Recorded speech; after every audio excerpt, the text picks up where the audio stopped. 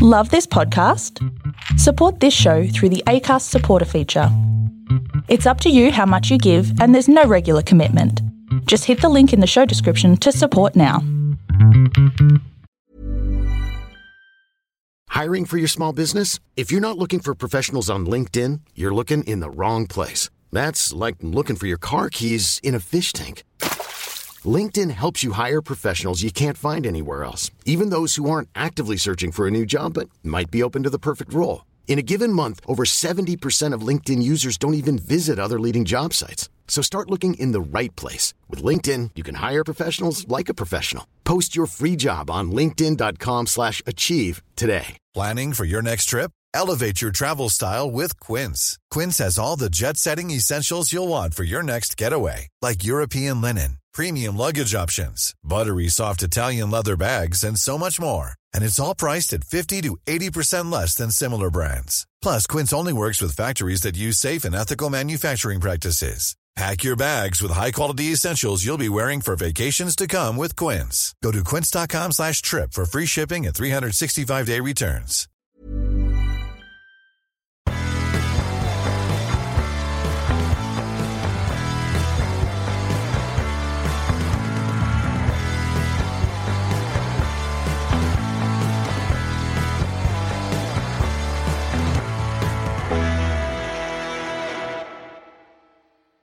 Hi everyone, and welcome to the Cognitive Recalibration Podcast. As usual, I'm your host Shravan.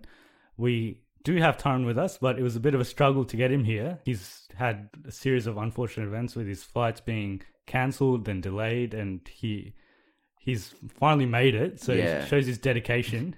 Well, I don't know about that, but nearly missed the movie, but somehow made it. Went from the airport straight to the theatre. Yeah. We'll talk about if it was worth it. Yeah, we'll talk about if it was worth it or not. But we have a guest this week. He's our good friend Bhaskar. We've known him since basically we were kids. I never knew him as a horror movie fan, but since we watched the Conjuring movies, we've had some really good discussions on horror movies. So I thought he'd be a good guest to get on for the episode that we're doing today about The Nun. Welcome Bhaskar. It's a pleasure to be on board. Thanks for inviting me, and good to see you in the flesh, Taran. Yeah, no problem. Recording in the studio. Hopefully we have a good time. We've all just come back from watching The Nun. We were all in the same screening, and it's only been about a couple of hours since we've watched it, so we're quite fresh out of it. I think us three have different views. I think we've all liked it differently, so you'll find out in our review. So as usual, we'll do non-spoilers, then spoilers. So if you haven't seen the movie, feel free to keep listening, because we're going to try not to spoil anything.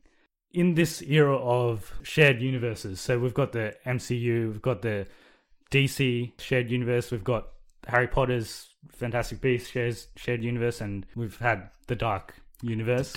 Universe, my favourite, personally.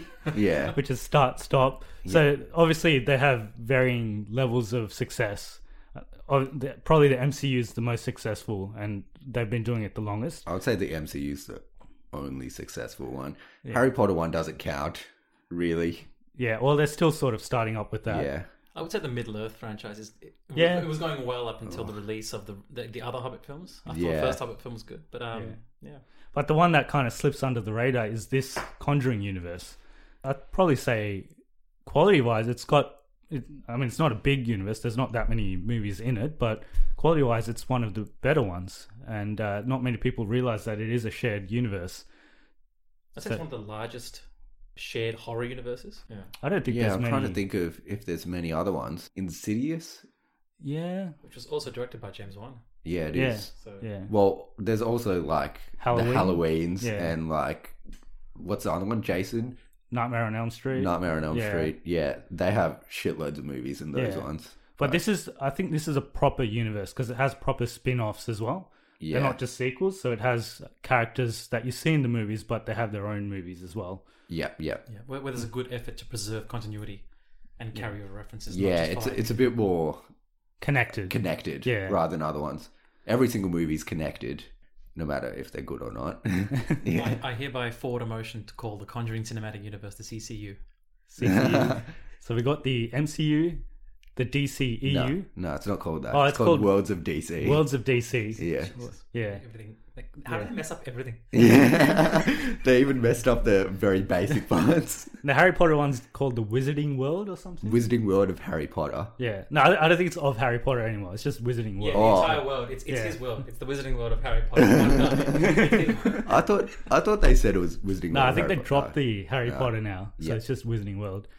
But we'll move on to this movie. So it's directed by Corin Hardy. Previously, this is his second movie. So previously he directed a movie called The Hollow in 2015. Haven't seen it. I think it's a horror movie as well. Yeah, I think it I've won heard a few of it. awards at Sundance. Yeah. So, in 2005, was it? 2015, sorry. 15, yeah. I think it's meant to be okay from what I heard. In terms of budget, most horror movies, they don't spend a whole lot. So this movie cost $22 million. In comparison, Annabelle, the first Annabelle, cost $6.5 million. So that was pretty low budget. Conjuring 1, $20 million. Conjuring 2, $40 million. So that was the most expensive. And Annabelle Creation was $6.5 million. So the Annabelle ones are on the lower end of the scale. In terms of box office, they're expecting $45 million opening weekend for this movie. So that's pretty good considering the budget that's gone into it. And for comparison with the other Conjuring Universe movies, this is overall box office. So Annabelle 1 did $257 million, which is pretty good comparing it's only a $6.5 million budget, so that's pretty good. That is surprising, yeah. Conjuring 1, $319 million. Conjuring 2, $320 million. And then Annabelle Creation, $306 million. Oh, actually, it got more than Conjuring. And Conjuring 2, wow. No, it's in the same ballpark. So it got 306, yeah. And Conjuring 1 and 2 got about 320. 20, sorry, yep. Yeah, so they all do around the same in the 300s. But when you look at their budget, they're pretty profitable movies. Still pretty impressive. So I thought it would be really good if we went through a timeline of the Conjuring movies before we jump into The Nun. So I've done some research, but I know Bhaskar's done probably more than me. I think you've watched all the movies. Yeah, I've had a pretty tense week. As usual, I've done no research. Just 1, 2, 3. All right, so there's 4 movies in the current existing universe. And Did you watch all of them? I watched all of them on the weeknights before I went to sleep. Oh, nice. It's a good effort. And I watched Animal Creation yesterday, and I think, I've had some interesting sleep experiences. Yeah. But, that was worth it. It was good. So the universe dates back to 1863. So that's the earliest date in the universe. And it starts in Harrisville, Rhode Island. So for those who have seen Conjuring 1, they'll be familiar with that. So that's where the witch Bathsheba, from you see her in Conjuring 1, sacrifices her baby to the devil and commits suicide. But before she does that, she does lay a curse on her land, so Harrisville in Rhode Island, dooming all the people that try to live on it and try to live in her home to be, basically they have to sacrifice their kids. Well, the mother has to sacrifice their kids specifically. So that's dated back to 1863.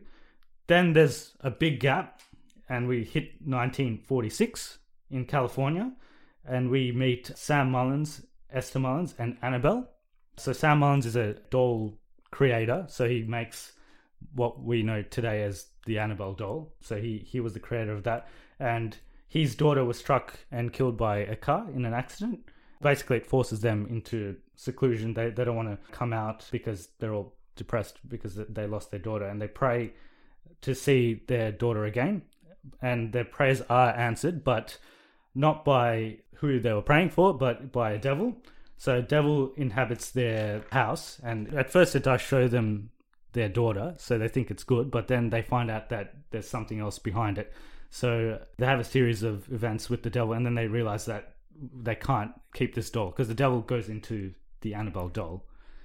And they put the Annabelle doll into a closet and they cover it with the pages of the Bible. And they leave it in there. This all happens in about the late 1940s. So they go through these events with the devil and then they realize that they've got to put it away. And they seal it and put it in a closet. Then we jump to 1952, which is this movie in Romania. We'll talk about this movie in the review, so we'll leave it at that for now. In 1958, we jump back to the Mullins. So they reopen their doors to take in a group of girls whose orphanage just shut down. Including a nun. Including a nun. Sister Charlotte, yes. Which happens to have come from a convent in Romania. Yes. Oh, really? Yeah. Wow. So you haven't seen... No. I've only seen the 2 movies you haven't talked about yet. So obviously spoilers for everything Conjuring universe related, except for The Nun for now. And as you can see, they're really upbeat movies. Yeah. So in 1958, so the story revolves mainly around a group of friends, Linda and Janice. So Janice suffers from polio, so I think she has an injured leg and she can't walk. Yeah, some form of crippling prevents her from walking properly. She has a brace. And basically they're told specifically not to open the closet door by Mr. Mullen, but of course they do. It's a horror movie and they do stuff that they're specifically told not to do. So they open it and then it possesses Janice, and Linda notices the difference in Janice, and Linda tries to get rid of the doll, but obviously the doll has a mind of its own. It keeps coming back, and at the end of the day they're saved by Sister Charlotte. She locks Janice in the Bible closet, and what they don't know is Janice actually does escape. So she escapes that closet and she goes to an orphanage down south in Santa Monica, and she changes her name to Annabelle, of all names. Dun dun dun. Foreshadowing? Much? And that's where we leave that story. But there is an Easter egg during the events of 1958, and they show you a photo of Sister Charlotte in Romania, and she kind of moves around the photo, and you see a flash of the nun, and that's all we see. And there is a post-credit scene with the nun as well from that movie. Which is it's an interesting take on the Easter eggs, which James Wan loves putting Easter eggs in his films whenever he has a chance. But that one was really, really subtle. It's very subtle, yeah. You almost don't notice it. When I first saw it, I didn't notice it. I was just wondering when Anthony LaPaglia's character was pointing at the photo, going, "Who's this?" I thought he was talking about just the nun at the right. I didn't see there was someone in the shadows. So when I replayed it, I'm like, "Oh my god, there was actually someone there." And it wasn't. Yeah, it was just there as an appearance. Yeah. But yeah, it's always good to come back and then revisit how they are. Obviously, they planned this through, so they have sat down and have this storyboard that go, okay, we're going to plan this. So it's good to see that foresight. And then we do a big time jump. So from 1958, we jump to 1970. We return to Annabelle's doll. So the Annabelle's doll comes into possession of John and Mia Thorne. So they move into a new neighborhood, and for some reason, Mia loves to collect terrifying dolls. It's just her thing. Is this still the Annabelle movie? This is the Annabelle movie. So we've jumped from first Annabelle creation. or second one? The first Annabelle, but the first Annabelle, but it comes after Annabelle creation. So in the timeline, it comes afterwards. Yeah. So Mia and John, they're expecting a child, and I think it's for her birthday or something. John gets her an Annabelle doll. I think he said he was going to wait till after the pregnancy, and then he decided, oh no, just as an excuse, because he messed up. He said something to his wife, and she got angry at him. So I was like, just to make up for it, I'm going to give you an early surprise. What, to the wife or to the... To the wife. To the wife. Yeah. He gets a wife an Annabelle doll. Yeah, because she likes to collect dolls. And apparently in the cinematic universe, the Annabelle doll is, at the time, considered like a very, very exclusive collectible. Like only 100 exist in the world or something. Yeah. Oh, okay. And even going back to the earlier movie, Sam Mullen, he's basically making a living from just the dolls. Like the mother doesn't work, and Annabelle, obviously, she's a kid, so they make a lot of money just from selling the dolls. And they've got a nice place, as you see in the movie. They've got place enough to fit an orphanage full of girls. So jumping back to Annabelle, the first Annabelle movie, you find out that Janice, who calls herself Annabelle now, joins a cult, and along with her, I think it's her boyfriend, they sneak into her adopted family's home and they murder them.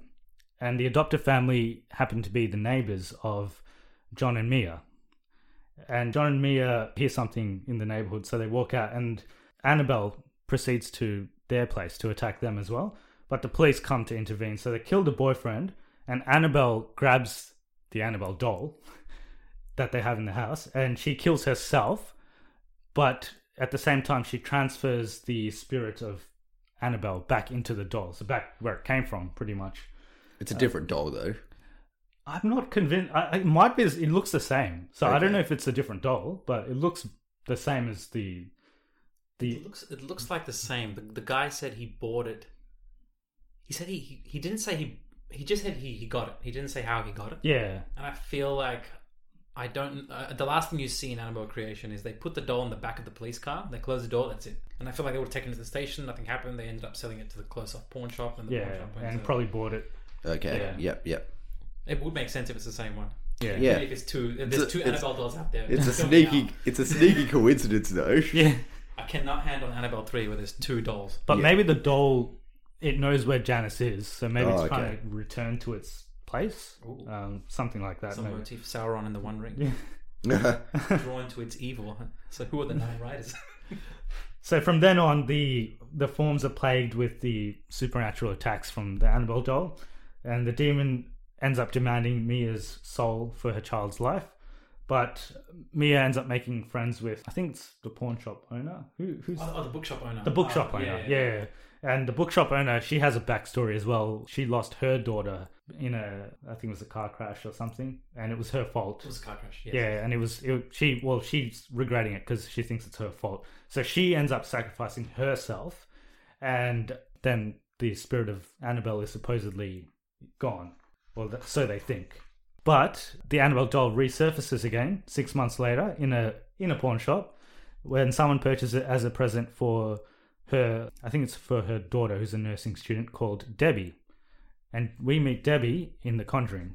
So Debbie's a little bit smarter than most of these people. She calls on the Warrens to help her investigate because they have a series of supernatural events happening to them too, with the Annabelle doll sending them notes, which is seen in Annabelle creation as well. So Annabelle, the actual daughter Annabelle, used to play that with her father. Oh, okay. Yeah. Yep. But the notes were slightly different. In the movie, there was always about a game of hide and seek. Find me, I found you, that kind of stuff. But Yeah. in The Conjuring, it was Just just. kill me. No, I think it wasn't. It was just miss me, wasn't it? Miss me? Like, it was a question. Oh, okay. Yeah. And then Yep. they go into the room and it's just all full on Crayola.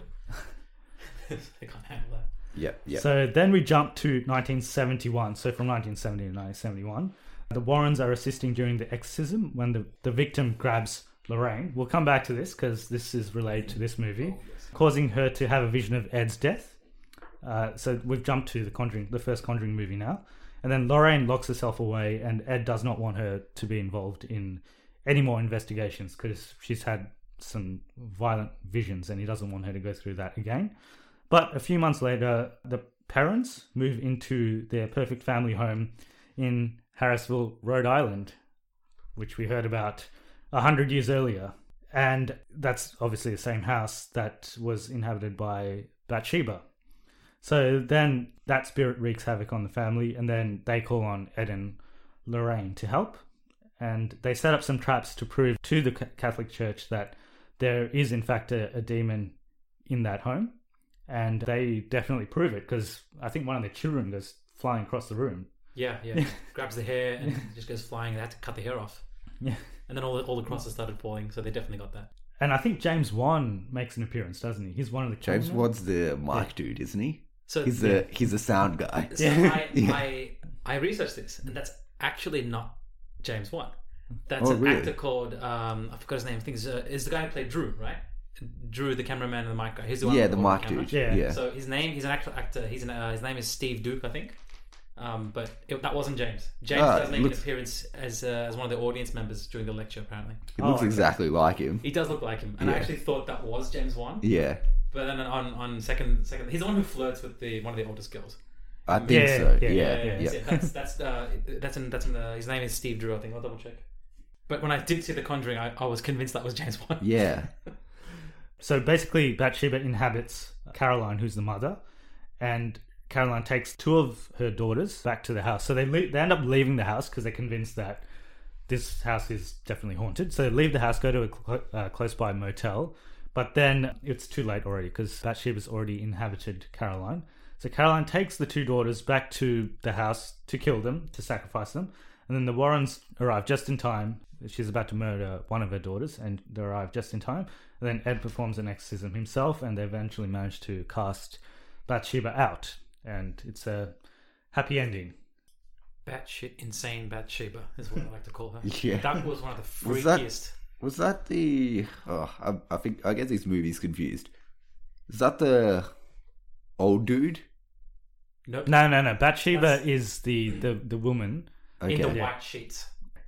Is the old dude in the second one? Yeah, the old dudes. Okay. Yeah. Yeah. You're thinking of the English. Yeah, we'll get to him. Yeah. We'll get to him in a second. Then we go forward another 5 years. So 1976, we go to Long Island to the Amityville Horror. So this is now we jump into Conjuring 2. They go through the Amityville Horror sequence, and then Lorraine again has the same vision of Ed's death, and we see Valak for the first time in this movie. So she's Ed. I think Ed paints Valak because he sees her as well. That's correct. Yeah. And then she has that really intense scene with Valak how she comes out of the painting. Yeah. And then stabs him. No. She doesn't. No. What's It's the just scene that where you scene. see him getting stabbed? That's the very first. That's scene. the first scene. That's Oh, the first okay. scene. Yeah. And what the directors commented on that was that the very beginning scene when you see Valak pointing that premonition out, they make a very strong statement saying that what Lorraine saw was a premonition, and it doesn't necessarily have anything to do with the demon. That the demon's not showing her this; it's her looking at the future. Yeah. But the demon is just kind of feeding off that premonition energy and kind of, I think, enforcing that level of that fear. Yeah. So the nun shows up in this movie. Yeah, she comes out of the painting or whatever. Yeah, Or there's she- that Yeah. really intense scene where all the doors and curtains close, and then Yeah. and then you see the shadow walking across the room. Yeah. Yeah, Which you And see. for any enthusiasts who are planning to do a Conjuring 2 watch, there's 3 moments in the film where you'll see the name of the demon. Oh, Yeah. really? Yeah. You'll see the letters of the name placed in plain view in their house. In In their their house. Yeah. and right before this scene we're talking about, it's there on the bookshelf. See if you can spot all 3 times it's spotted. It's really interesting. Yeah. I think, well, we spotted one in this movie. In this movie, yeah. We spotted I'll- one in this movie. I'll tell you. Yeah. When we get to spoilers. So then we skip to 1977, and we meet the Hodgson family in London. So we've gone international now, and they have 4 kids. They basically move into this house. It's always family moves into a house, and the house And is then they haunted. get fucked. More or less. Yeah. Is this the one with the kid that's in the wall? Yeah. Or is that yeah. the first one? No, you're thinking of that is the correct one. It's That's it's a- like yeah. something. She's in the electrical box or something. Yeah, she's in. Yeah. But it's Janet, the second daughter, that sees the most. So she has the most encounters with this spirit. So the interesting thing to note is that Conjuring 1 and 2 are based off true events. Yeah, they are. And 2, you can actually see the actual footage of the interview with Janet. She has a very deep male voice when they It's not interview her. footage, it's a recording, isn't it? No, there's a recording and there's footage as well. Oh, okay. There's footage. The actual coarse voice comes in the recording only. Yep. But the video footage is interesting. It's interesting. It's curious to watch as well. Yeah. Yeah. And it's got the. Is this the one with the pictures as well? Yes. Yeah, The with pictures like. are separate, but they do include that. Yeah. So they end up meeting with this Bill Wilkins character who used to live in Bill. the house. Yeah, Billy. Bill. It's my house. Yeah. And he's the. No, there's another person called the Crooked Man. Yeah, the Crooked Man's a separate one, Yeah. and apparently they're going to make another spin-off movie for the Crooked Man. Oh, okay. Yeah. So the Warrens end up taking the case. There's basically some evidence that Janet may be faking the possession. There's some footage of that, but they find out that it's actually the nun that's controlling the ghost of Bill Wilkins. So it's not even Bill Wilkins that's haunting them. It's actually the nun. So they end up having a confrontation with the nun in the end, and they have to say the nun's name, Valak. So basically, the common thing with all these demons is that they don't like their own name. When people say their name, they Shouldn't have named yourself that if you don't want if you don't like your own name, you know. yeah. So they say Valak, and then it gets cast back to hell, and that's the last we see of the nun until, of course, this movie. But this movie is before all of these events. Yeah, that's the timeline. So we've got everything from 1863 to 1977. Pretty much everything, except for one exorcism, which is definitely going to play a part in this Yes. movie. Oh, that was sequel bait, I reckon. Yeah. Oh, we'll get into it. We'll yeah. get into it. So I think whenever we have a guest, we usually get them to explain what the story is.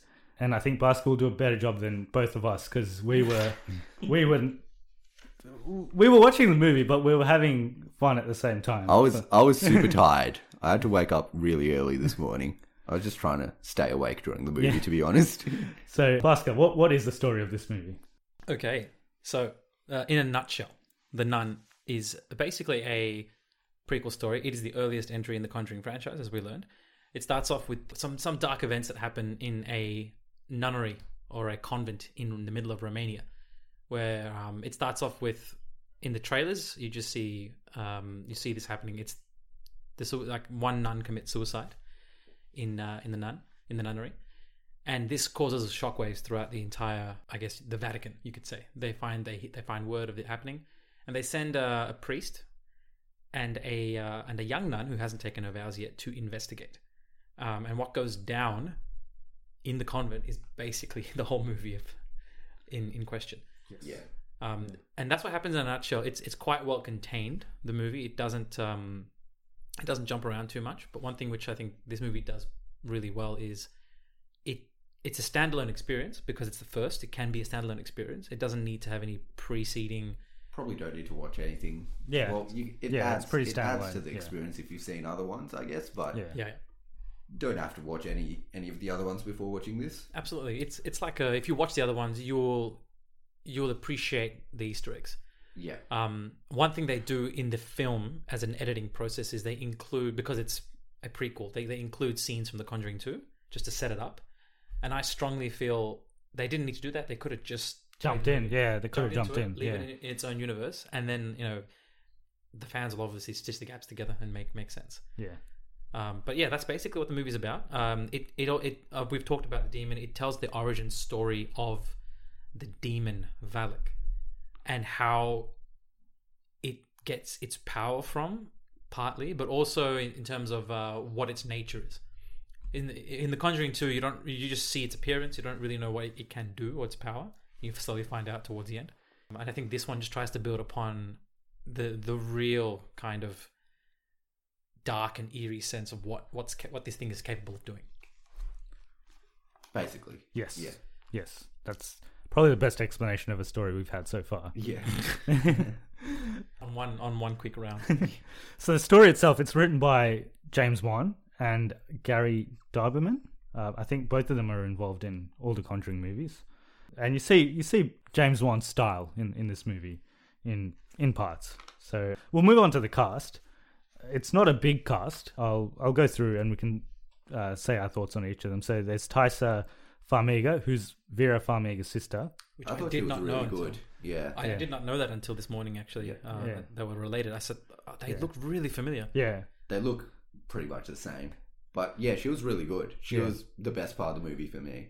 So she plays Sister Irene, and she's basically the main character in the movie. And yeah, she did a good job, I thought, with what she had. Yeah. She I think my barometer for someone's performance in a horror film is, can they show fear without screaming? Yeah. Yeah. Without And being her over the top as eyes. I think the directors.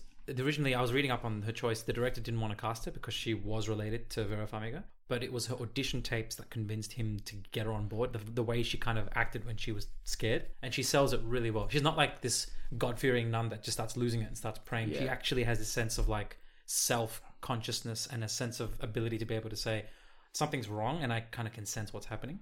Yeah. And that intuition level, it really sells her performance, and I think that's great. It was great to have her on. I would like to see more of her if they do anything else, because she was really good.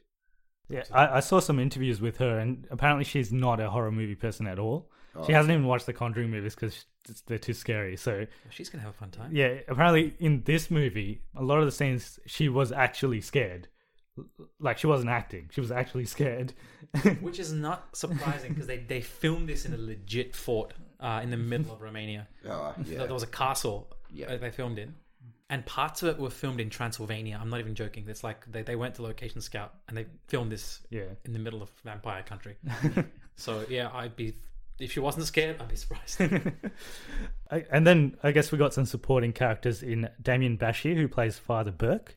He was nah. okay. He was okay at parts, and then there was other parts where he was super over the top for no reason at all. Like, he was fine. He for was most of good it. until some other person came into the picture, and we'll talk about him soon. Yeah, and yeah, there's I know what you're talking about. Yeah, he's okay, but he meets this character, and him and the character have a lot of scenes together, and it gets very over the top. Yeah. You know who I'm Well, talking about. yeah. We'll talk about it in spoilers. And I guess the other character that was a bit of a surprise to me was Jonas Bloquet, who plays Frenchie. Yeah. I thought he was hit and miss. Yeah, He was so sometimes pretty funny, but some of his jokes didn't land. he's kind of like the comic relief Yeah, kinda. of the Yep. movie. I thought he was okay. He's got some charisma, probably more than the other two, because he's kind of likable, whereas the other two are a little bit. They don't have much flair Yeah. to them. I thought he was okay at times. Yeah.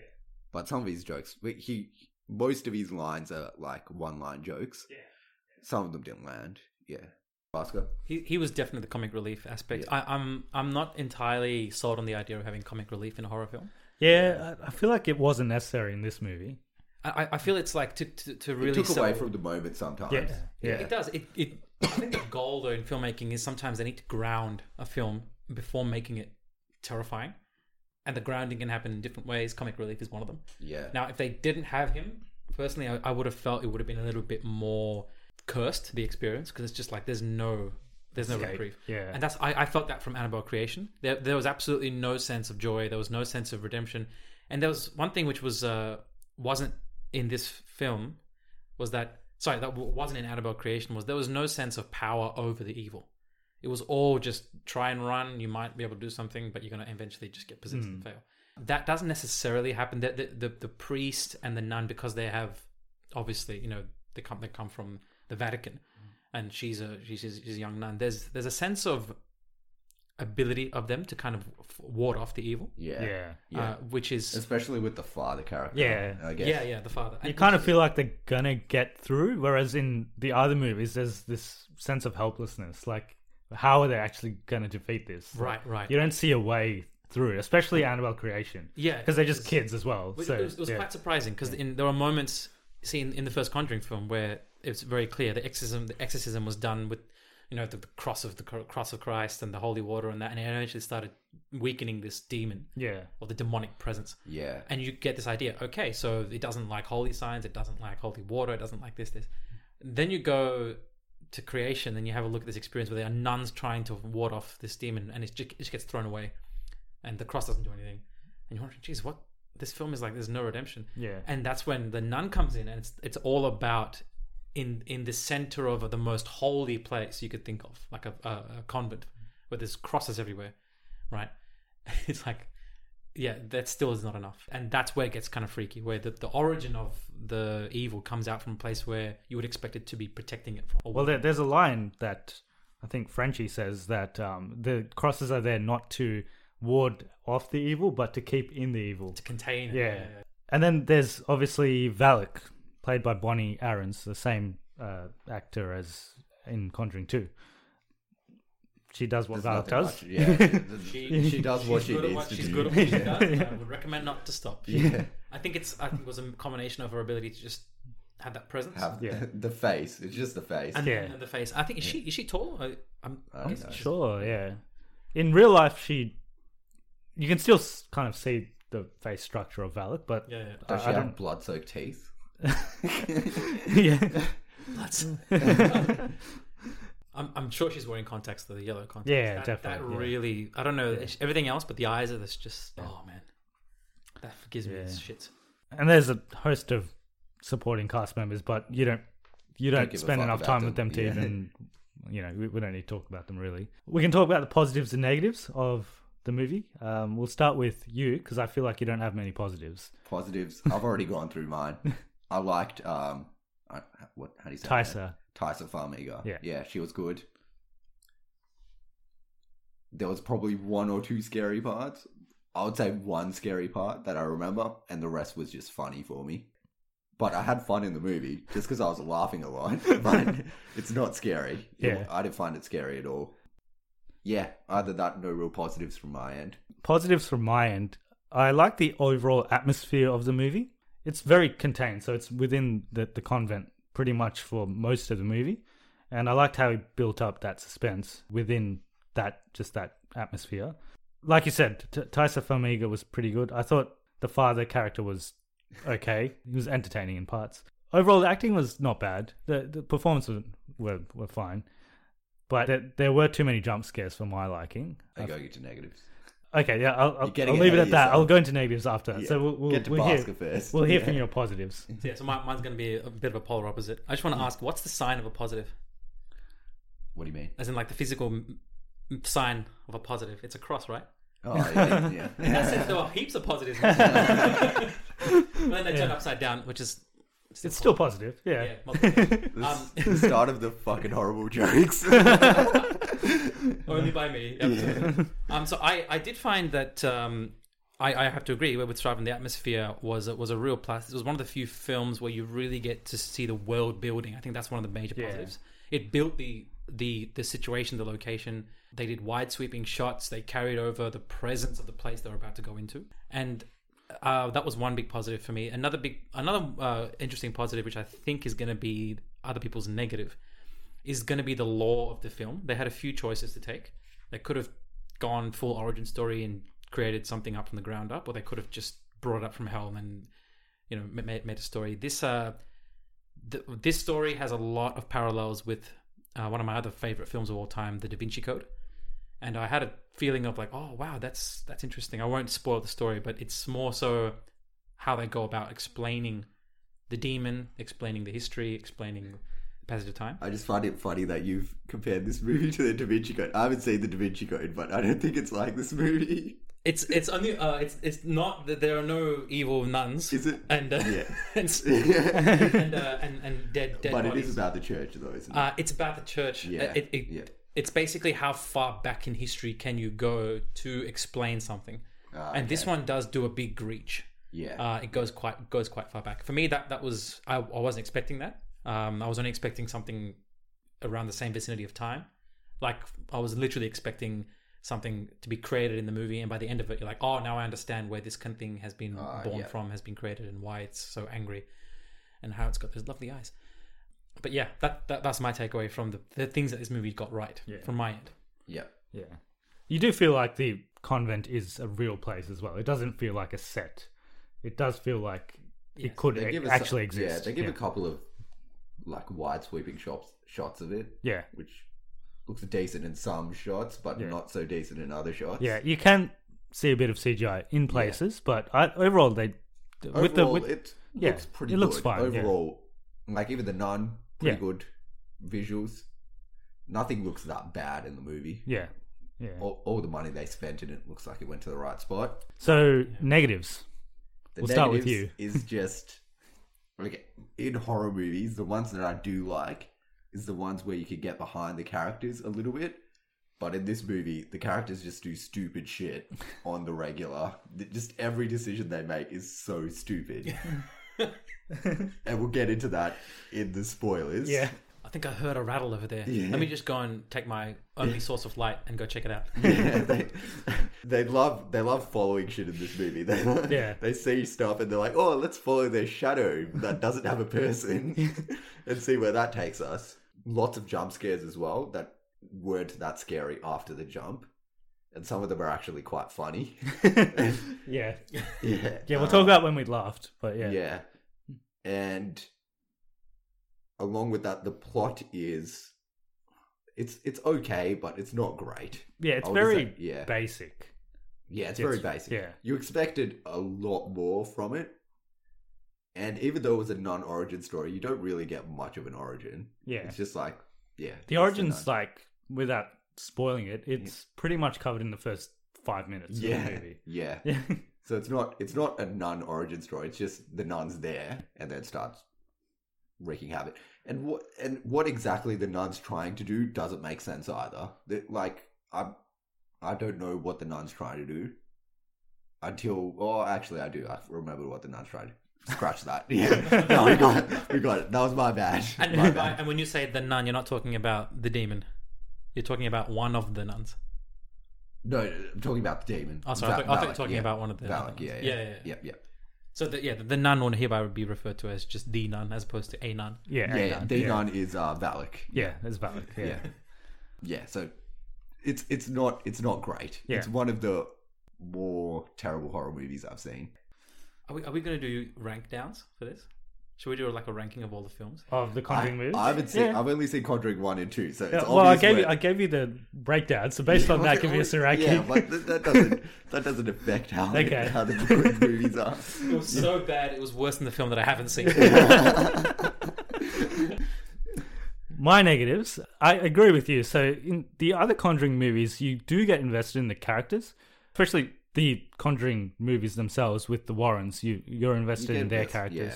Yeah. And even the other characters within the Conjuring movies, so the family in the first movie and the girl in the second movie, Janet, that gets possessed. You have a connection with them, so you kind of feel for them, for their Get behind, situation. and they don't do stupid shit. They do a bit of stupid Yeah. shit, but you can understand why they do it. In this movie, you can't understand why they did it. Yeah, so that was a bit disappointing because you don't really get behind any of the characters in this movie. Maybe they should have spent... It's not a long movie. It's only 90 minutes. So they could have spent a little bit more time establishing the characters. Yeah, saying that, I think the pacing was a bit off as well because it felt really long to me. And then it finished and it was only like an hour and a half. I'm like, geez, I felt like 2.5 hours. It could be because you haven't had much sleep. Yeah, that could... yeah, saying that, the reason I hate this movie could be that I did not sleep at all last night. But it might have played a part. Other negatives were basically the scares. They weren't really that scary. It was just all jump scares. So you could see them coming from a mile away. There was this one part, I was sitting next to Shravin, and he like leans into me and he's like, jump scare coming up. And then it happened. straight away, jump scare. And it was a really funny jump scare as well. Yeah. We actually laughed. People around us must be like, these guys are crazy. And I think music, like you mentioned when we were coming back, the music was a little bit It disappointing. sounded like someone trying to imitate the music of The Conjuring, but not really getting it right. That's kind of what it sounded like to me. I think they have the music in The Conjuring when they have the title. Mm-hmm. The music that comes when they have the titles in the Conjuring movies. They use that as the Nun's theme, I think, in this one. The Nun's theme is like, it's like humming, I guess. Is Yeah, that what it's it like is? a choir. It's a really eerie... Like a really deep... It's really deep, and yeah. it's a deep and offsetting minor note that's Yeah. played by one tenor, a female choir singer, Yeah. in But the it's- backdrop of this like really really bass music. Yeah, but it's kind of overused a lot. They only I counted. They only did it twice. They only showed that reference music twice in this one, and it's always when you see the nun somewhere. When you see the Nun, yeah. It's just like to show, oh, that's her. It's not just regular nun. Yeah. Whereas, like, I feel like in the Conjuring movies, basically when they start the movies, they have a scene, and then they show you the title Conjuring. It just freaks me out every time they show just when they show the title, it freaks me out with that music. Yeah. Did not get that with this. Yeah. This one, it didn't have that much of an effect. So unfortunately, with a good horror movie is when you walk out and it still haunts you, and you can't get to sleep tonight. But I think I'll be sleeping fine tonight. So I nearly fell asleep during. So I think you'll be sleeping fine because you're going to be exhausted. yeah. What were your negatives? So for my negatives, I have to say one thing which definitely stood out. I do have to agree on one point, was that the jump scares did get a little bit too frequent. Yeah. In which case you get to a point where you can start predicting them. Yeah. Yeah. It's like, the moment you see a bit of silence or a bit of like Or pause the in music goes slow, you and know, then something's going to happen, and you don't know what. But even just that level of, if a viewer is able to kind of predict something that's going to happen, it will lessen the impact. Yeah. I felt the over reliance on that technique is something which is not characteristic of the Conjuring. Of the series. Conjuring, no, it's not. Yeah. It's usually because normally, yeah. Hey, I'm Ryan Reynolds. Recently, I asked Mint Mobile's legal team if big wireless companies are allowed to raise prices due to inflation. They said yes. And then when I asked if raising prices technically violates those onerous 2-year contracts, they said, "What the f*** are you talking about, you insane Hollywood ass?" So to recap, we're cutting the price of Mint Unlimited from $30 a month to just $15 a month. Give it a try at mintmobile.com/switch. $45 up front for 3 months plus taxes and fees. Promo rate for new customers for limited time. Unlimited more than 40 gigabytes per month. Slows full terms at mintmobile.com. Planning for your next trip? Elevate your travel style with Quince. Quince has all the jet-setting essentials you'll want for your next getaway, like European linen, premium luggage options, buttery soft Italian leather bags, and so much more. And it's all priced at 50 to 80% less than similar brands. Plus, Quince only works with factories that use safe and ethical manufacturing practices. Pack your bags with high-quality essentials you'll be wearing for vacations to come with Quince. Go to quince.com/trip for free shipping and 365-day returns. Millions of people have lost weight with personalized plans from Noom. Like Evan, who can't stand salads and still lost 50 pounds. Salads generally for most people are the easy button, right? For me, that wasn't an option. I never really was a salad guy. That's just not who I am. But Noom worked for me. Get your personalized plan today at Noom.com. Real Noom user compensated to provide their story. In 4 weeks, the typical Noom user can expect to lose 1 to 2 pounds per week. Individual results may vary. Hey there, it's Michelle Norris. I'm host of a podcast called Your Mama's Kitchen. When I travel, I'm usually looking for a way to find a taste of home when I'm not at home. And one of the things I love to do when I am at home is entertain. And Airbnb allows me to do that. When I was in California recently, I rented a house that had a great kitchen. And when we were sitting around the table, we're all thinking, we're in someone else's house. Someone could be in all of our homes as well. If you have a home, but you're not always at home, you have an Airbnb. Your home might be worth more than you think. Find out how much at airbnb.com/host. It's story built scares in Conjuring. Story built, or even just there's really slow, subtle moments where it's in plain view. There's no trickery. It's just eerie, and it's not just bang, that's it, and then let's move on. It keeps going. It keeps going. Yeah, it keeps building. Because in the first Conjuring, or both the Conjuring movies, the first 20 minutes, if you just watch the first 20 minutes without anything, you wouldn't even think it's a horror movie. Like, it's just a family moving into a house. It could be anything. It could be just a drama. That's true. It's like the scares start 20 minutes in. And that's when you feel it, because you start getting invested with the characters, and that's when you feel it. That goes back to, they spent so much time on the family, you begin to invest in them. Yeah. Whereas because it jumps right into it for the nun, it doesn't give you as much time to invest in the character so much so as finding out who they are and what they can do. Yeah. So that was one thing which I felt, yes, that was a trade-off. They definitely would have made a decision earlier. I think they wanted more scares rather than... I would say I still got slightly invested in the main girl's character. Like, if anyone, slightly in her character, just because she's relatable. A little bit. A little bit. For me, it was more Frenchie than her, because he was... But he's not in it a whole lot. He's not in it a whole lot, yeah. But at least he had a bit of character. He had a bit of humor about him. So, surprisingly, I wasn't as invested in the role of Sister Irene. That's her name. I was more invested in the father for one reason. He seemed to be the only one with enough authority or power to repel the evil that was plaguing this place. Not repel, at least even have an effect on. But by virtue of him being a Vatican investigative Sherlock Holmes version of whatever. After a certain point with the father, all these scenes just became comedy scenes for me. you know the part I'm talking about, but after a certain point, everything just became a comedy with him. But I think as a whole, personally for me, I was a little bit, because on the one thing that also really impacts horror films is your location in the theater and who you're sitting next to. I'm not making a comment on you, though. What I'm saying is I was sitting next to someone who was shooting himself. And on the first jump scare, almost punched me in the face because he was so shaken. He was just, you know who you are.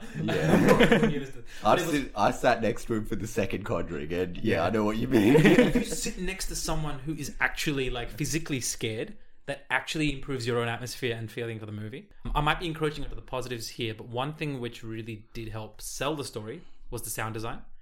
And I think part of the sound design, not just the music, but they really sold the idea that you were in a abandoned, cold castle.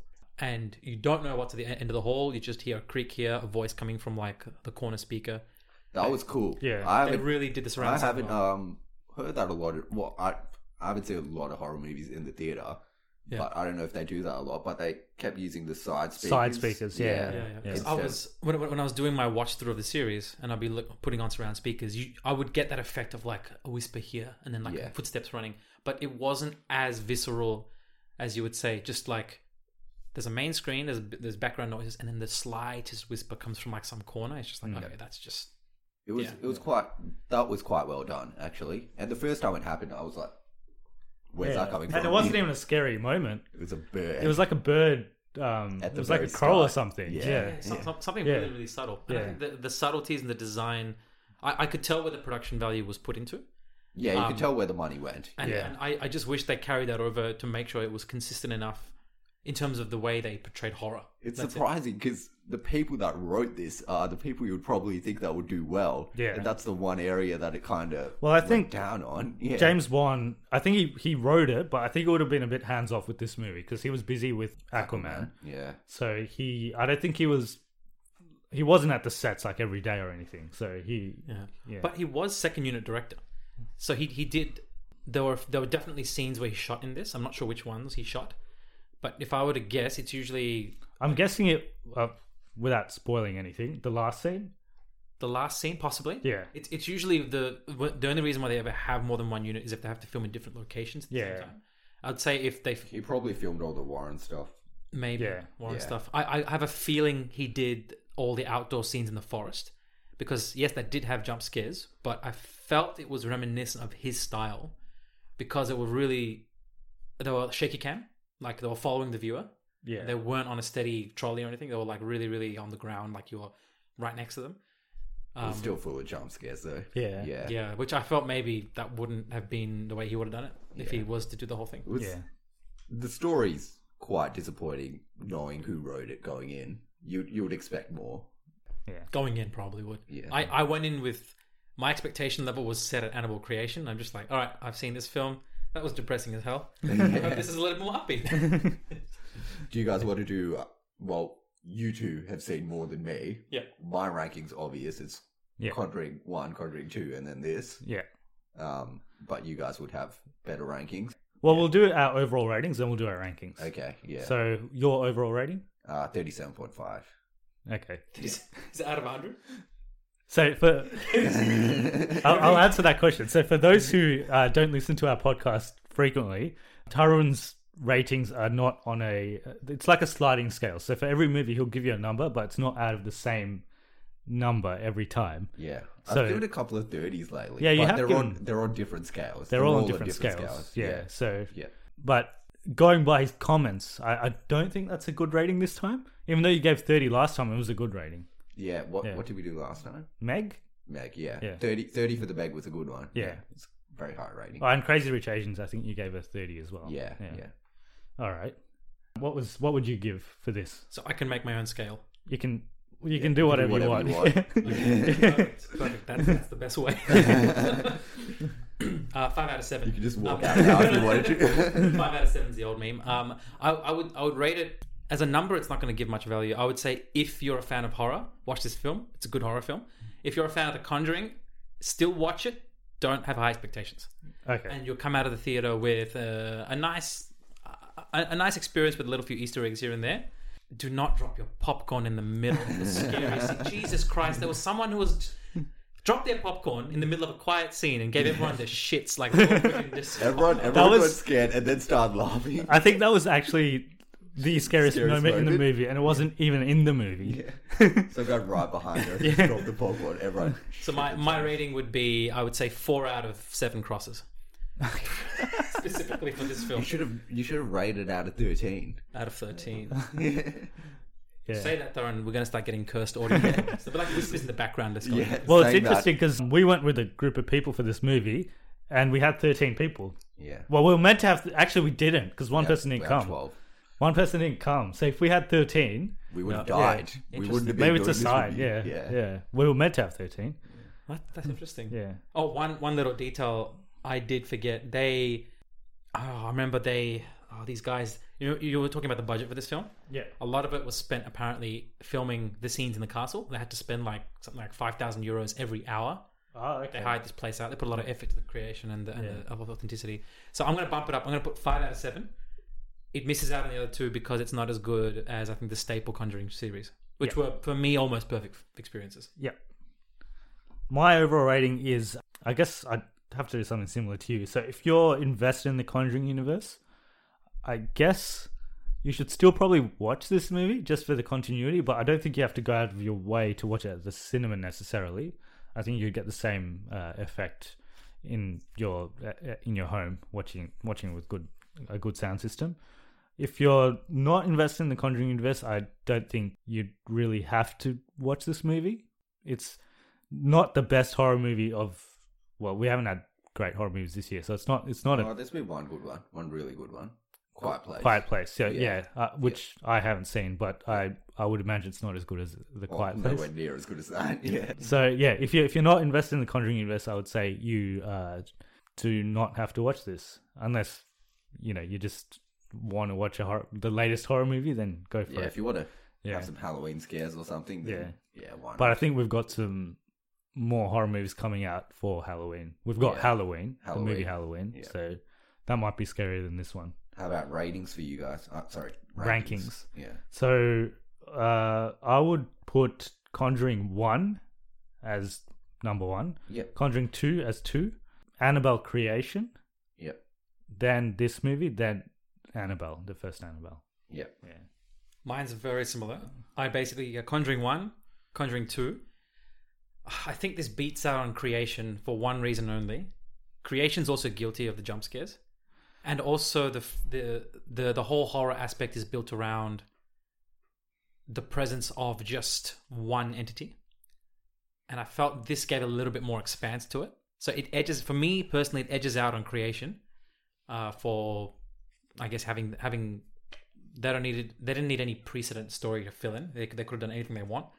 The end result was probably not the best result, but I felt they did edge out a little bit better. So Conjuring 1, Conjuring 2, Nun, Creation, and then Annabelle, still stays at last point. That doesn't have any redemption. I hear that's absolutely terrible. Yeah. It's not bad, but it's not good. It is what it is. It's definitely not good. It is what it is. Yeah. So I guess we'll jump into spoilers. So if you haven't seen The Nun and you care about spoilers, come back to this point and after you watch it, and you can listen to our spoilers. But if you don't care about spoilers for this movie, keep listening. All right, so we can start with the first scene, which you mentioned, where they bring back some scenes from The Conjuring 2. Yeah. And you were saying it's probably not necessary, and I agree. I don't think we needed that. I think it was an attempt to try and get people into the franchise. Yeah. People get excited. It's like, it's the Warrens. Yeah. Because I had someone sitting right next to me who hadn't watched Conjuring 2, and they thought that scene was for the film, like they had made that for the film. For the film, yeah. I had to tell it was actually from The Conjuring 2. Yeah. So that's not like the opening titles or anything. Yeah. And then from there it goes back to 1952. This scene doesn't make sense as you get further into the movie, because they open the door trying to... So the door says God stops here? What does it say? God stops here. God dies here. God dies here? Or? God dies here, I think I'm pretty it's... sure. There is no God. It's basically, the caption says God ends here. God ends here. Yeah, I think it's God ends here. Yeah. So basically, in Latin. In Latin, they go through that door to try and stop the nun. But later in the movie, you find out that they need Jesus Christ's blood to stop the nun. Jesus Christ's blood's behind them. Yeah. What are they doing going into the room before they... No, I think you had to go through that room. No, it's not. I thought the same thing, and then when I just replayed it, when they go through the door and there's no darkness, there's actually just hallways and there's cells, and then I'm pretty sure that's where they had to go to get. No, because first they get Jesus Christ's blood, and then they go through the door, and then they go through the hallway, and they get split up, and she already has the blood on her at that point. Oh no, I think that was right. Yeah. The key's unlocking something behind them. Yeah. But for some reason, they go into that place. So we're talking about the first scene where there's two nuns, or one of them goes in to confront Valak, I'm assuming, and she ends up dying. So you're saying that she should have got the blood first? Well, they've got the key, and they're like, oh, we have to go get the relic. Yeah. The relic isn't there. The relic is behind. Other than if they didn't know where the relic was, then fair enough. If they didn't know it, fair enough. I felt... Yeah. I'm trying to play. How did they find the relic again? Was that was Mary's statue pointing towards this wall? Yeah. But how do they get to the Mary statue? It's before all the crosses. Before all that. Yeah. Before all that. Yeah. I thought it was through that door, but I could be wrong. 100% before all that. So the first scene, what was the point of that then? Did she already have the key before she went? She had the key, and she's like, "I'm going to get the relic." Oh, okay. But the relic isn't in there. The Well, relic's I think behind they them. didn't know where the relic was. Yeah. That's probably the only explanation. That's quite possible. Because the only way to find it would have been through the vision of Mary points the way. I guess so. Yeah. know that. If you didn't know that. Yeah, then if you would've didn't know that, then Yeah. how are you going to find it? Yeah. But- Yeah, true. So they thought maybe the key needed to go into the... But it's a bit plot holy. It's a bit plot holy when you think about it, because like what were they planning on doing? Just going into there and searching for keyholes? And for some reason, I'm sure this wasn't meant to be funny, but we found it funny for some Oh, it's reason. really funny. It's real funny. So the part where she's like kind of crawling out the door and she's getting sucked back in, and she's what did she say? She says says something. something, yeah. She says something. She's like, take the key and Take the key, yeah. the demon will not spare you, and then she just gets pulled back. Yeah. That was an iconic Conjuring pullback moment. Yeah, You see it happen they to love the girl, pullback moments. Like, Yeah. like something's happening, then suddenly it just gets Yeah. wrenched back by an invisible force. I think it was just maybe her acting, or I don't know It's, what. it's what she said. I Yeah. can't exactly remember what she said, but it was really funny. Yeah, and it's because it goes south so quickly. Yeah. She literally goes in. Next minute, she's dead. Yeah.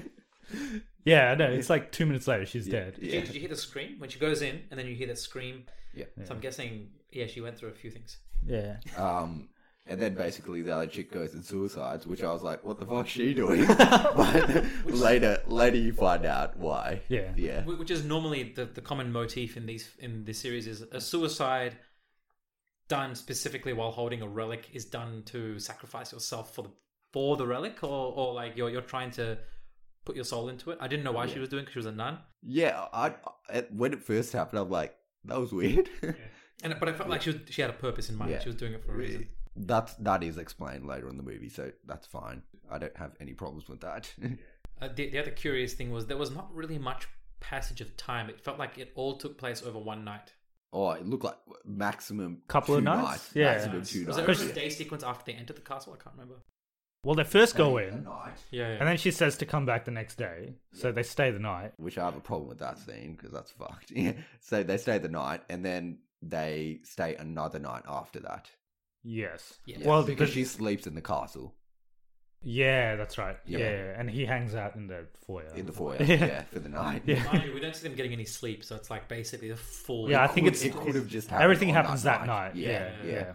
So maximum like over Couple 2 of nights. nights. Yeah. And then we proceed to meet the character Frenchie. So first it goes to the Vatican, and you meet the father. No, I think you meet Frenchie because he sees the dead. yeah, he sees the dead thing. He sees the the dead body hanging from. And then open credits time. And then it says the nun, Yeah. and then we Yeah. proceed to the Vatican. So basically, they hire this father and Taissa Farmiga's character Yeah. because Sister she. Irene. Yes, Sister She's Irene. having Because visions, I'm yeah. guessing. Yeah. because she had visions, they thought she could help with It's this. not. Yeah. It's not totally clear how Why? they knew. Yeah. They Or were speaking really weirdly. I think the main priest. oh, dude, he was so over the top. I could not get over He him. was speaking in 2 layers. He was like saying the main father was like, "Is there a secret that I'm not knowing?" And he's like, "No, the only secret that's here is one which you have kept." And that's about his son having to be exercised, I realized. That's not his son though. It's just some random kid. It's just some guy. Yeah. Yeah, just- Boy? I thought it was Yeah. boy. Are you talking about Daniel?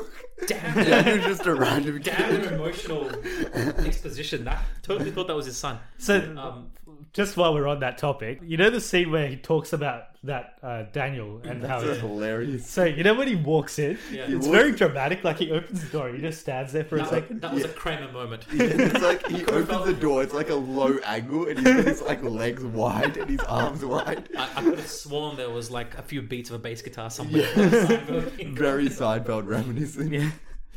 Hey Daniel, what's going on? I'm glad they put at least one exorcism in the movie to show us that okay, he can do shit. Yeah, at least he had a bit of He had a bit of backstory, but also his backstory was not relevant to the whole story at all. Well, they keep saying Daniel. But why is Daniel there? It makes no sense why Daniel's there. So Daniel is there because Valak takes the form of things from your past to haunt you. Oh, so that's actually Valak. Yes. Then why is Valak a nun for Taissa Farmiga? That was one of the forms of the demon when he's flipping through the book, and he was saying that the demon can take. The demon is born in different forms, and you see one with the winged and horned creature. So, fun fact: Valak in Conjuring 2, they shot all the scenes with Valak completely differently. Valak was meant to be a horned demon, with massive horns, and it was going to be played by the same guy who played the demon in other films, Joseph Bishara, who did the Bathsheba. And he was a demon in Annabelle. They were going to do a demon for this one as well, like a wide-horned version. But this was cheaper. But what they did was they reshot all the scenes with Valak in Conjuring 2. They replaced it with a nun because they felt they wanted to go back to Lorraine's past and Lorraine's vision a bit more. To challenge her faith was, I think, the choice of words. Yeah. So in this one, they show when you see the book and they're flipping through the Marquis of Snake book. One of the forms is the horned demon. Then the next one is this weird baby with a snake coming out of it, and the next one is a nun. So the baby with the snake coming out of it Daniel. is what Daniel is.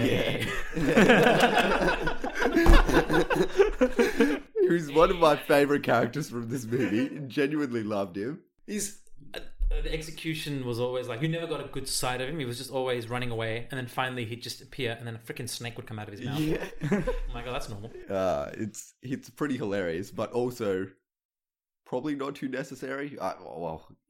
I guess it gives the father a bit of backstory. It does. It also continues the tradition of having more than one cursed creature. Person. Yeah. Even if it is all directed by the same demon, which was confusing for me in Annabelle Creation. I wasn't sure if the individual apparitions were all separate entities or if they were all somehow being powered by the demon. Turns out they're being powered by the demon. Yeah. Even the Scarecrow guy, and I swear if they make a spin-off of the Scarecrow dude, I'll be pissed. Is it Scarecrow dude the Crooked Man? Oh, is that Annabelle Creation? That's no. The Crooked Man's from Conjuring 2, from the little toy. There is a Scarecrow that comes and animates itself in Annabelle Creation. Oh, I've seen, which is just a demon putting its hands in like a fucking puppet. I'm just like, geez, that's cheap. They could have actually made a Scarecrow spin-off that a bit. And in this one, they do something similar with Danny, which is, obviously the apparition. Yeah. Is there any others? No, who does Frenchie see?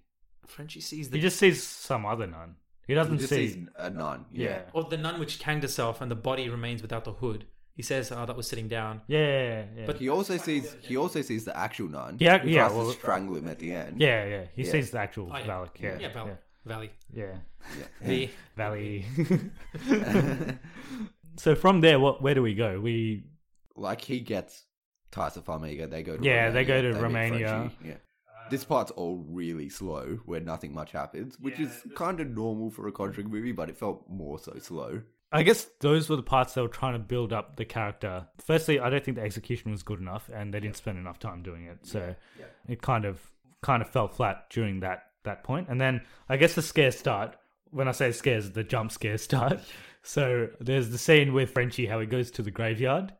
No, before that, do you know the scene where they meet the head nun or whatever? Oh, yeah. And then she's got this weird-ass voice, and she's like, she says all this random shit, and she's like, oh, but we'll show you tomorrow. Just stay the night here. And they're like, yeah, fair enough. Let's do that. Firstly, you haven't even seen her face. Yeah, you're just hearing a voice out of this cloak. Yeah. And you don't question any of the She's not moving, and... Okay, just take a word for it. They don't even like question it. They're not even like, oh, should we stay? They're like, no, let's stay. Yeah, that sounds like the right option. Yeah. You can't really make out if it's a person. I think when she first turns around, she fears like, what the hell is that? Yeah. Yeah, because it doesn't move. It doesn't move. Yeah. And it speaks, or maybe it's just an old lady that's been cooped up there for too long. Yeah. Just thinking, hasn't got no fresh air. And you know the second time they see her, when the father's in the basement, and he's just reading a book and he hears something, and he just sees her sitting there. Yeah. It's like, doesn't he question her? Like, he didn't hear her walk in or anything. Does she just sit there all the time? Like, actually, see, that's another thing that happens. He sees weird shit happening. Like he sees his dead, the dead boy. He doesn't question anything. He never says, "Hold on, this is fucked up. Did you see that as well, or am I just hallucinating?" He's just like, okay, that happened. I must protect this from the word of God. Dude, there's no communication between characters. He falls into a grave at one point, and the next day he's like, oh, let's read these books. They might give us a bit of answers about what's happening. Yeah, the Book of Snakes, and he's like, these books will get the answers in these books. How the fuck do you know? How do you know? You just came out of a grave and there was books in there. This is not like you're reading the Half-Blood Prince and you're like, oh, this is the 7th book in the installment. I'm going to read it and find out Dumbledore. He dies, by the way. He dies. That's one of the funniest scenes where he looks into the grave and he's like, maybe this book will give us an answer. It just comes out of nowhere. I actually like that scene with the grave where he gets That's- pushed into it. it's a scary and then scene. hits his gravestone. And I'm like, oh, that was well done. That was That was a well done scene. That was well done. Yeah, that was probably one of the better. That was the one scary scene I was talking about. Well, the scariest scene probably would have been the scene in the trailer, but they show it in the trailer, so it ends up not being very scary. The one how she's walking, it's at the end. She's walking through the corridor and she looks back and she sees the nun behind her, but then the nun comes from a nun. Yeah, she sees a nun. You don't see her face, and then it comes from the side. They show it in the trailer. So was that the trailer that got removed from YouTube because it breached one of their shock response? No, it wasn't that one. It was like a 15-second short, and it was literally just a black screen, and then you just see the nun screaming, and then it's that's all it was. Yeah, and apparently it was misleading because it ended up slowly reducing the volume of the actual source, but you were made to think that your volume had dropped, so you would naturally put your volume up. Yeah. And then when the screen That's pretty evil. That was evil. It got removed from YouTube, so I'm like, well, that's good. People were convinced this was going to be a similar experience. You know, they may have got their jump scares worth. Well, yeah, if you're looking for the jump scares, you get them. Yeah. Well, from then onwards, it's basically just a jump scare fest. Yeah. After that. Yeah. Yeah. So there's a scene with Frenchie in the graveyard. Yeah. How we just laughed at. I literally saw it coming. I was like, jump scare now, and then you see the jump scare. Yeah. But what happens after the jump scare? Yeah. So the jump scare is that you see a nun hanging herself, and she's hung, and then there's a second jump scare like 2 seconds later. He walks up to it, and the nun falls off onto him, and then tries to bite him. And I'm like, okay, all right. And it could have been scary, but the execution was just off for me. That moment when the body just falls out and you see it just hung by the neck, and you just this moment. Yeah. That was probably the first proper jump scare. Yeah. And I'll be right next to me lost it. He had a spasm, so he almost knocked me out. But I think that having someone who's almost ready to pass out next to you, it really does improve the cinematic experience. So take someone who's about to go out and just watch a horror film.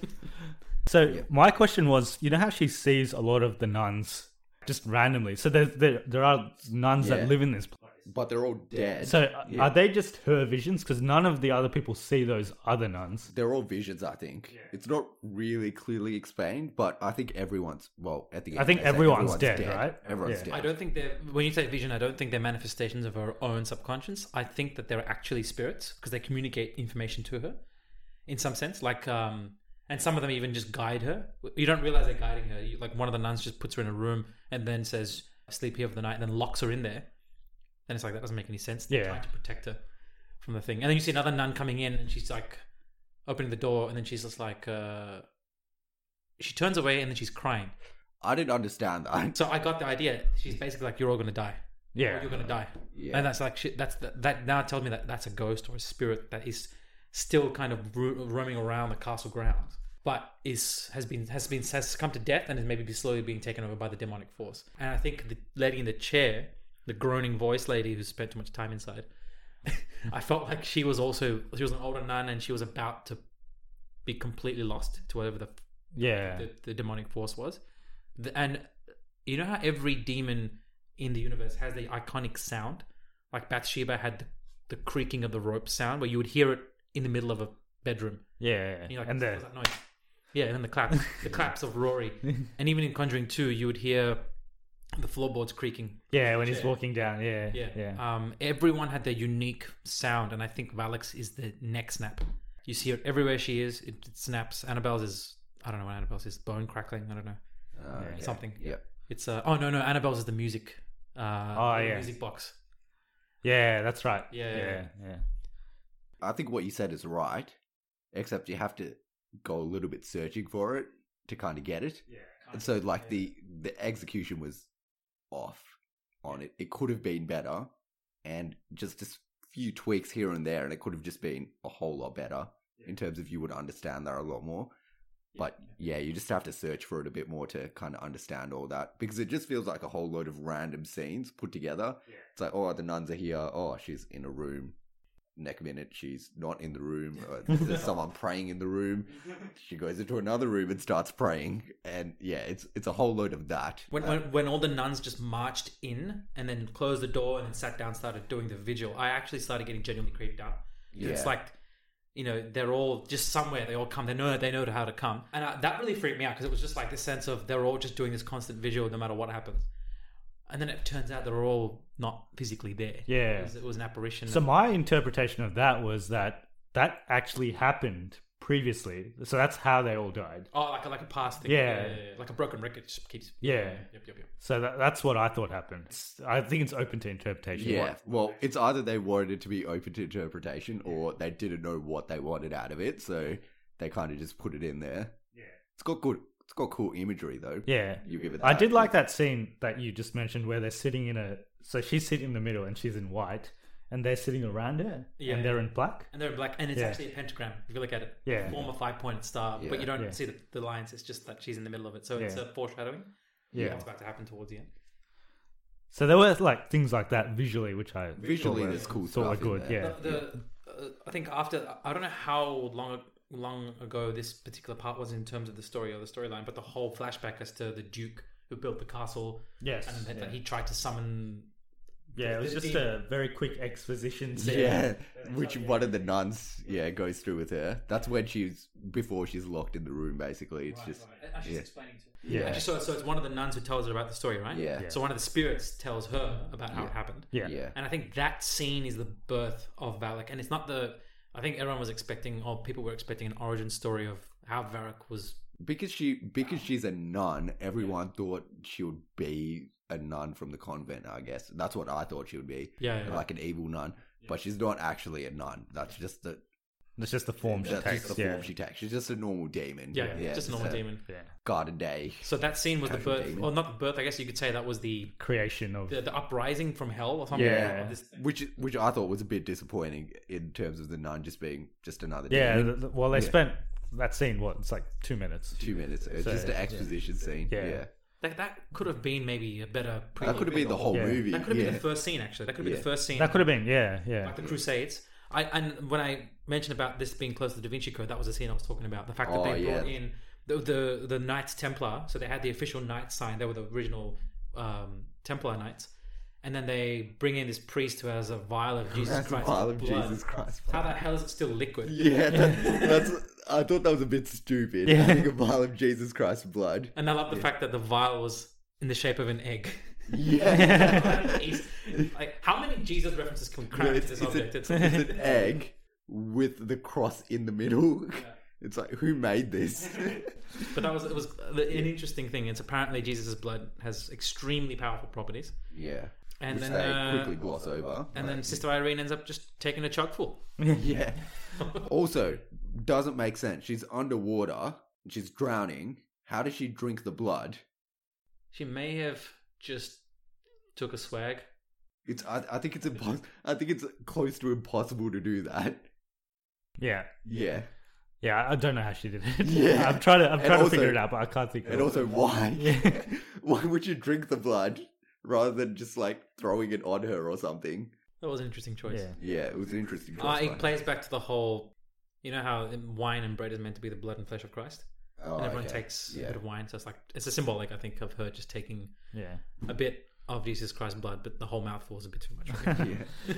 Yeah, so we'll quickly talk about the end. It's a bit of, like you said, sequel bait. Valak, we find out that Valak basically passes... She imprints Frenchie, I guess. Yeah, imprints Frenchie in some form. Yeah. So that's how Valak lives on. That's how we see Valak in Conjuring 2 as well. Yeah. So we but see it that... looks like that they're going to do a sequel where they do an exorcism of Frenchie. Because they're kind No, of... well, that scene that they show at the very end is in Conjuring 1. Because you see the mother in the audience as well. Yeah. So the exorcism of Maurice. Yeah. It's in the very beginning of Conjuring 1. Oh, is it? Yeah, it's in the first. Yeah. They obviously not the actor they did for the exorcism in that one was a different actor. guy. Yeah. But they show him like he has these symptoms of he starts speaking Latin all of a sudden. Yeah. They say he was a farmer. He doesn't know 2 words of English, but he can speak Latin. And that's how the mother recruits them. So she goes to that lecture. Yeah. And she basically finds out that they could help her with their situation. Oh, okay. Yep. So that links back to that one. Yeah. Also, yeah, unnecessary, I guess. Oh, the moment he said his name is Maurice, I'm like, yeah, I know this guy. This guy's the dude from The Exorcist. I'm like, shit. And is it in that video? Do you see the sister Irene there? There's only a priest there. I thought I saw Sister Irene in there. No, that was Lorraine. Was that Lorraine? Lorraine was right next to Maurice, and then that's what happens. Like Maurice, the guy who's going for the exorcism, grabs Lorraine, and then Lorraine gets his vision of the nun and Ed getting killed. Yeah, is Lorraine she's the Warren? Yeah, she's the female. How is she alive at the same time that this guy's alive? Only 20 years later. But he must be a whole lot older. Oh no, he was so. You could say he was around late 20s in this film, in The Nun. Yeah. So there's 25. Did they age him? I don't. Didn't Not look like really. he was that age. Really? Yeah. I can't tell. It was about 20 years between this and. He looked like he was the same age. Yeah. Yeah. They shouldn't have replaced him as an actor. They should have just kept the other one. Yeah, because he would have just aged. It was an interesting choice. I think that seals the gap as to how the nun came into Lorraine's visions. Yeah. Why is it the nun? You know. Yeah. That's the reason why, because she was in that dude. Oh, okay. Pushing crosses out of his body and shit. Yeah. Yeah. I think that scene was probably directed by James Wan. That whole final scene. Oh yeah. Yeah. Because it's got the Warrens in it as well. Yeah. Mm-hmm. But yeah, is there anything else that we want to mention? Spoilery? Not really. Daniel's in it. Danny boy. He's a comedic relief, basically. See if you can. Oh, where was the point where you saw Valak's name? Oh yes, I'll say that. So there's a point where when they get to Romania, and they're in the town, and they put their luggage onto a trailer. Yeah. The number plate for the trailer is Valak. No way. Are you serious? Damn! I can't believe I missed that. Yeah. That's so cheap. It's like, oh look, that's an interesting number plate. How did you get customized number plates in 1952? I don't know if many people saw. I just saw it. I'm like, that says Valak. Did they have number plates in 1952? Probably not plates, but they would have had some form of registration on the front. Yeah. I don't think they had plates, man. But that overall, I reckon, go see it. I reckon don't go see it. You've got a wide range of opinions here, so you can't go wrong. Yeah, you can take any of our opinions. I think Sravan had a good pun for this. Alright, so how many people enjoyed this movie? None. I've got a slightly better one. How many people enjoyed this movie? One. That's also horrible. Yeah. Both of those were absolutely terrible. You're getting none of it. Nah, just stop. Just stop. He's having none.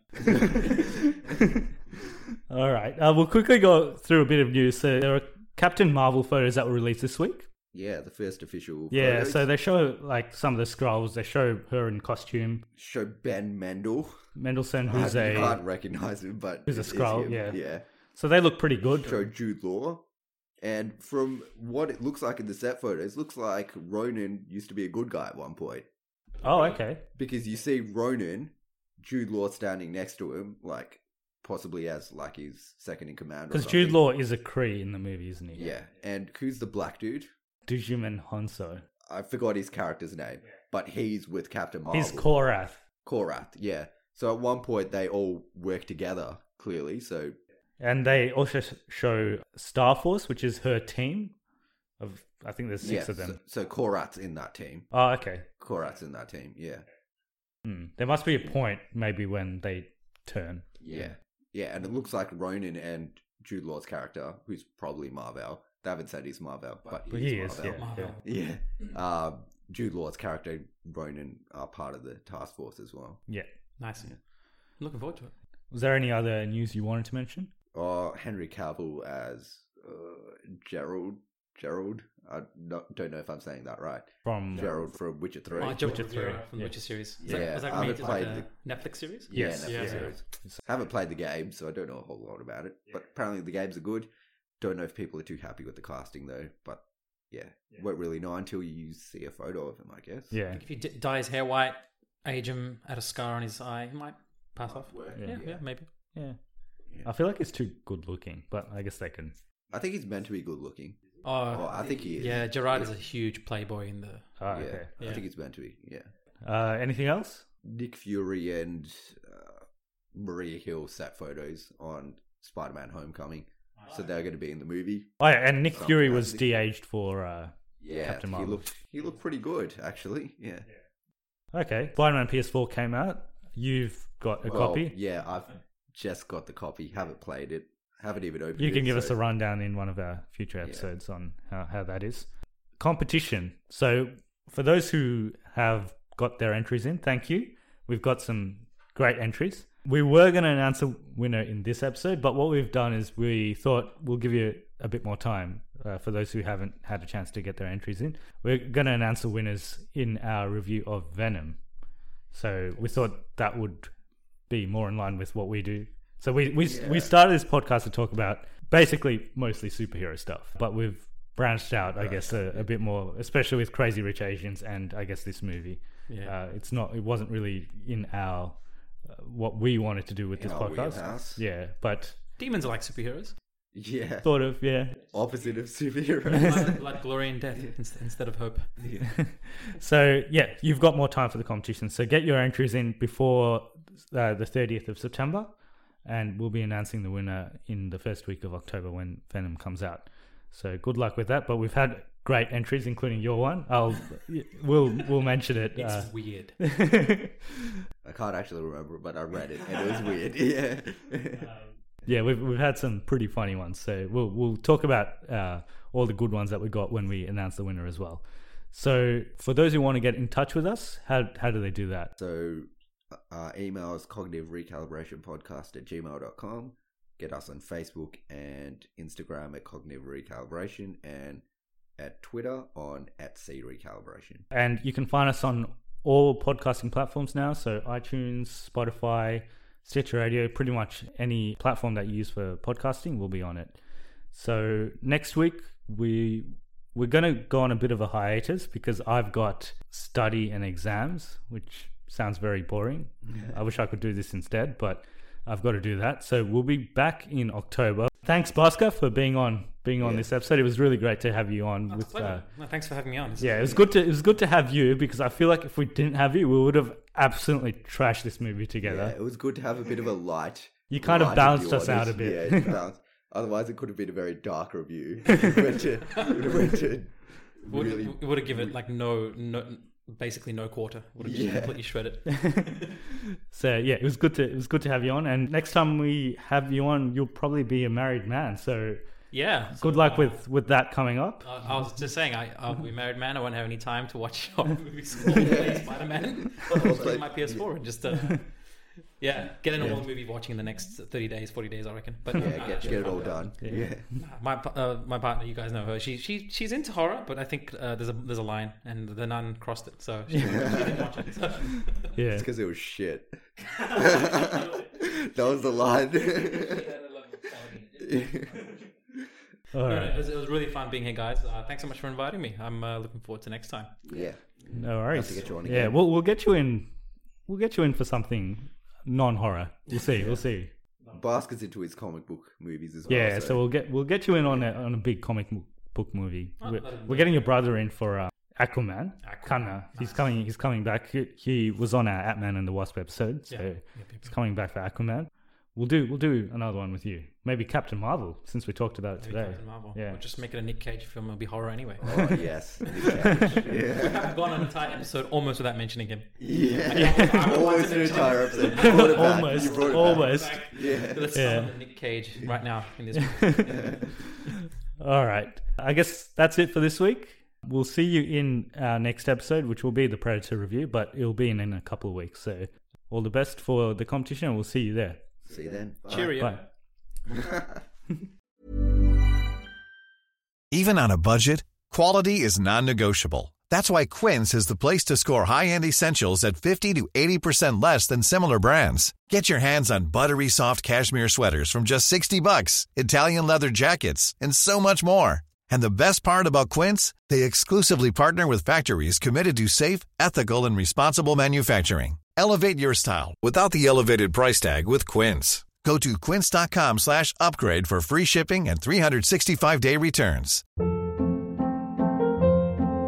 Hold up. What was that? Boring. No flavor. That was as bad as those leftovers you ate all week. Keke Palmer here, and it's time to say hello to something fresh and guilt-free. Hello Fresh. Jazz up dinner with pecan-crusted chicken or garlic butter shrimp scampi. Now that's music to my mouth. Hello Fresh. Let's get this dinner party started. Discover all the delicious possibilities at hellofresh.com.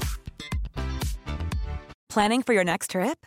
Elevate your travel style with Quince. Quince has all the jet-setting essentials you'll want for your next getaway, like European linen, premium luggage options, buttery soft Italian leather bags, and so much more. And is all priced at 50 to 80% less than similar brands.